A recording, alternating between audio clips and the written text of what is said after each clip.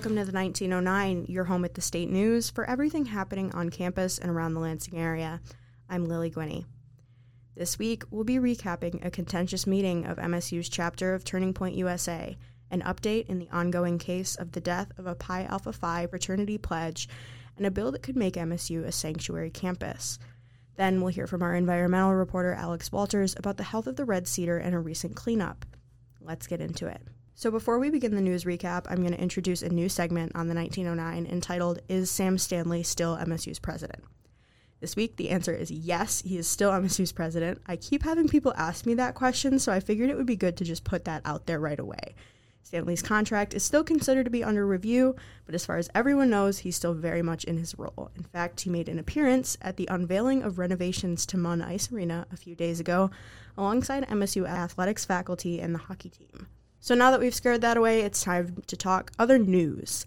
Last week, MSU's chapter of Turning Point USA hosted a meeting at Wells Hall with former gubernatorial candidate Ryan Kelly as a guest speaker. If you're not familiar with Turning Point, it's a national conservative youth organization that has chapters in both high schools and college campuses. Think Charlie Kirk and Candace Owens. So MSU's chapter had Ryan Kelly on campus. He's known for being arrested by the FBI for his involvement in the January 6th Capitol riot. About 20 minutes into Kelly's Q&A session, he was interrupted by student protesters who had been sitting in the audience pretending to be members of the club. There was a lot of yelling and swearing, and eventually the room settled into a still heated debate on fascism and abortion rights and COVID-19 regulations. Comparative Cultures and Politics sophomore Jesse Estrada White initiated the debate, calling Kelly a fascist who wasn't welcome on campus. I'm using a little bit more of a narrative tone to describe this story than some of my other recaps because I was actually at the meeting.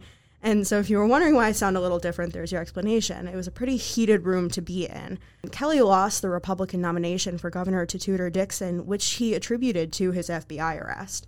When I asked him after the meeting if he plans to vote for Dixon in November, he declined to comment, but said to keep an eye on his social media for some new information coming soon. So until then, I guess we'll have to be on the edge of our seats. Moving on, we have an update this week from the courts in the case of Fat Nguyen, and a Pi Alpha Phi pledge who passed away from alcohol intoxication in what appeared to be a hazing incident at a party last year.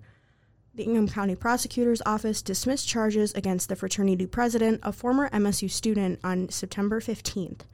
The fraternity's president, along with former MSU students and co-defendants Ethan Cow and Andrew Nguyen, no relation, were each charged with 3 misdemeanor counts of hazing resulting in physical injury and 1 felony count of hazing resulting in death back in June.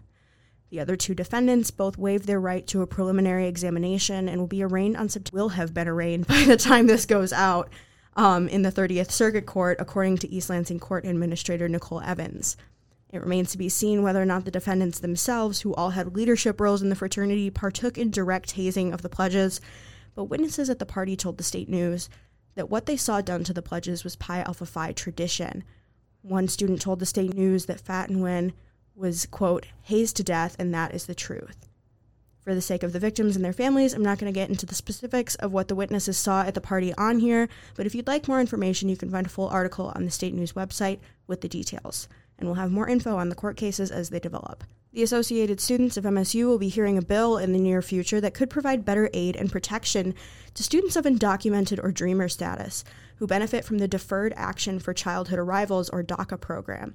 Advocates of the bill are still working to drum up support, but say they're hopeful that it'll gain traction in the coming weeks. Asian Pacific American Student Organization Representative Connor Lay said that the bill would contain 4 major components similar to those in sanctuary cities.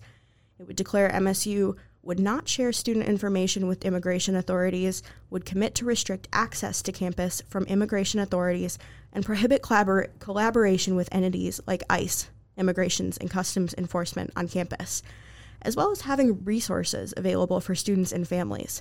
Lay said that MSU has the resources available to become a sanctuary campus, it just needs to take action. This comes on the heels of a city of East Lansing being advised over the summer to become a sanctuary city. Many cities in the U.S. became sanctuary zones during the Trump administration when programs like DACA were threatened. However, cities often balk at losing the funding that comes from cooperation with immigration and customs enforcement. Lansing, in fact, was a sanctuary city until 2017, when it rolled back its protections in order to preserve federal funding. Advocates for sanctuary campuses say that if cities won't take the lead on protecting undocumented people, then universities will have to step up. Members of ASMSU that are involved with the bill said it would be an important step for MSU in making sure that all students are able to get the most out of their education and their time on campus without having to live in fear of being detained or deported. And that's it for our news roundup of the week. Now I'd like to welcome our environmental reporter, Alex Walters. Hi, Alex. Hi, thank you for having me. Well, we're happy to have you in. So you had kind of a fun story you got to report on last week about the Red Cedar River. Tell us about that. Yeah, it was a very exciting story. So last week there were 2 events at the Red Cedar. On Sunday there was a cleanup, and on Thursday there was a river sampling. And so I thought with those 2 events it might sort of be timely to do a broader piece about the health of the river, what it's like for students, and what's going on inside of it. Awesome. So we've all seen the reports of spin scooters or the green move-in carts or God only knows what being thrown into the river, but there's a little more that goes into pollution than just that. Give us a little background on the types of things that can harm the river and its ecosystem. Yeah, so, when I went into the story, I think I had this same assumption that everybody does, that the biggest causes of pollution are, trash thrown in the river or the scooters that somehow end up in there. But what I found in talking to the experts on the river is that it's actually a lot more broad than just that. So obviously the, plastic and metal in the river is sort of their first concern, and that's why they do the cleanup. There were 2 other concerns that I think were at the top of the organizers' mind. The first one was just invasive species, and there's a whole section in the article about that. They found it's called the rusty crayfish is the biggest one, and then the Asian clam is the other one, and they're both sort of all over the river. And I think most people have a pretty good understanding of invasive species, but it's just, the experts say, keep in mind, never move anything from one stream to another. If you see something, there's a website they recommended where you can report it. And so that was one concern. But the greater concern was that, when you have a river like that in sort of, not an urban environment, but just a developed environment, like a college campus, there's a lot of impervious surfaces, like concrete or buildings. And so any sort of runoff, whether that be oil from cars that drips or just like the rainwater, it runs, instead of soaking into the ground and becoming groundwater, it runs across those impervious surfaces into the river. And that was a big concern for the organizers, was that, this river is meant to just exist in nature, not on a giant developed college campus. Mm-hmm. And so they talked about something called sustainable urban planning, which there's a little bit of that at MSU. Talked about Wells Hall has a green roof, where instead of water just flowing off and down into the river, it sort of soaks into this like plant roof. They talked about in IM West, there's a parking lot that's actually porous, so water sinks down through it into the groundwater. And, I think especially Molly Engelman, who's the president of the club that did these events, was saying that she just wants students to sort of be more aware and pushing for these things across campus to protect the river. And the consequence of that isn't just pollution of the river, it's also the flooding. And, you see every couple of years there's just major floods. Mm-hmm. And that's because the river's just not meant to take on as much water as it is. But there's optimism there. I mean, Joe Lattimore, who is the professor who is leading the sampling, was saying that it's actually, considering how developed the area is around it, it's actually holding up very well. So yeah, it's not all doom and gloom. Yeah.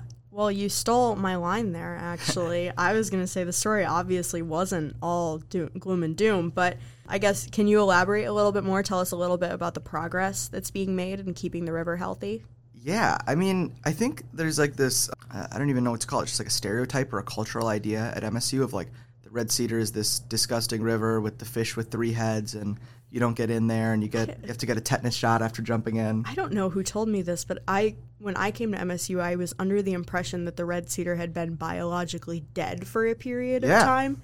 Was that true? I don't think the Red Cedar, I mean, there was a time, I think in the 70s, if you got in the Red Cedar, you needed a tetanus shot and it was horrible. But, every organizer that I talked to, they said, because I went into the story with sort of that in mind. Like, I was asking them, like, what do we do to save the river?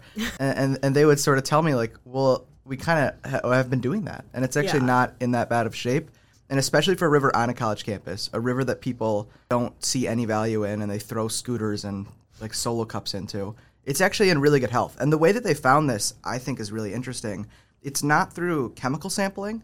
It's through sampling the bugs, basically, that live in the river, which at first, I kind of asked the professor that was doing it. I was like, is that accurate at all, or is this sort of a pseudoscience? And what she was saying actually makes a lot of intuitive sense, which is that if you take a chemical sample, you're kind of getting a still image of the river at that point.